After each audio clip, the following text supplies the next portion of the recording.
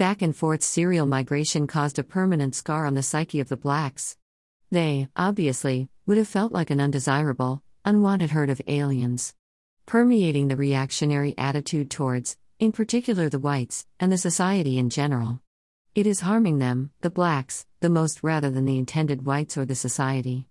Had they been systematically relocated according to the opportunities, skill level, etc., throughout the country, mixing up with the whites and other communities, they would have lifted themselves up, owing to natural compulsions of their surroundings, assimilating and growing at the pace of the national development.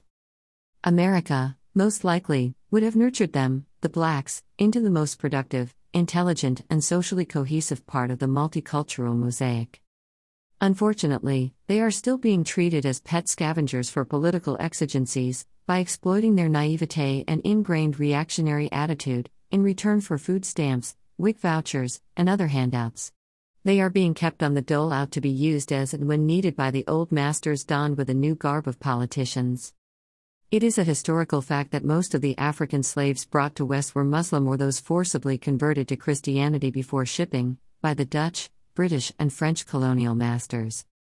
Ironically, now a class of well-groomed middlemen, blacks representatives/activists/clergies, etc., has emerged, to muster them and make them available, whenever wherever needed. https://shakir2.wordpress.com/2015/06/18/human skin color in Quran/ https://shakir2.wordpress.com/2017/02/08/color coding worship/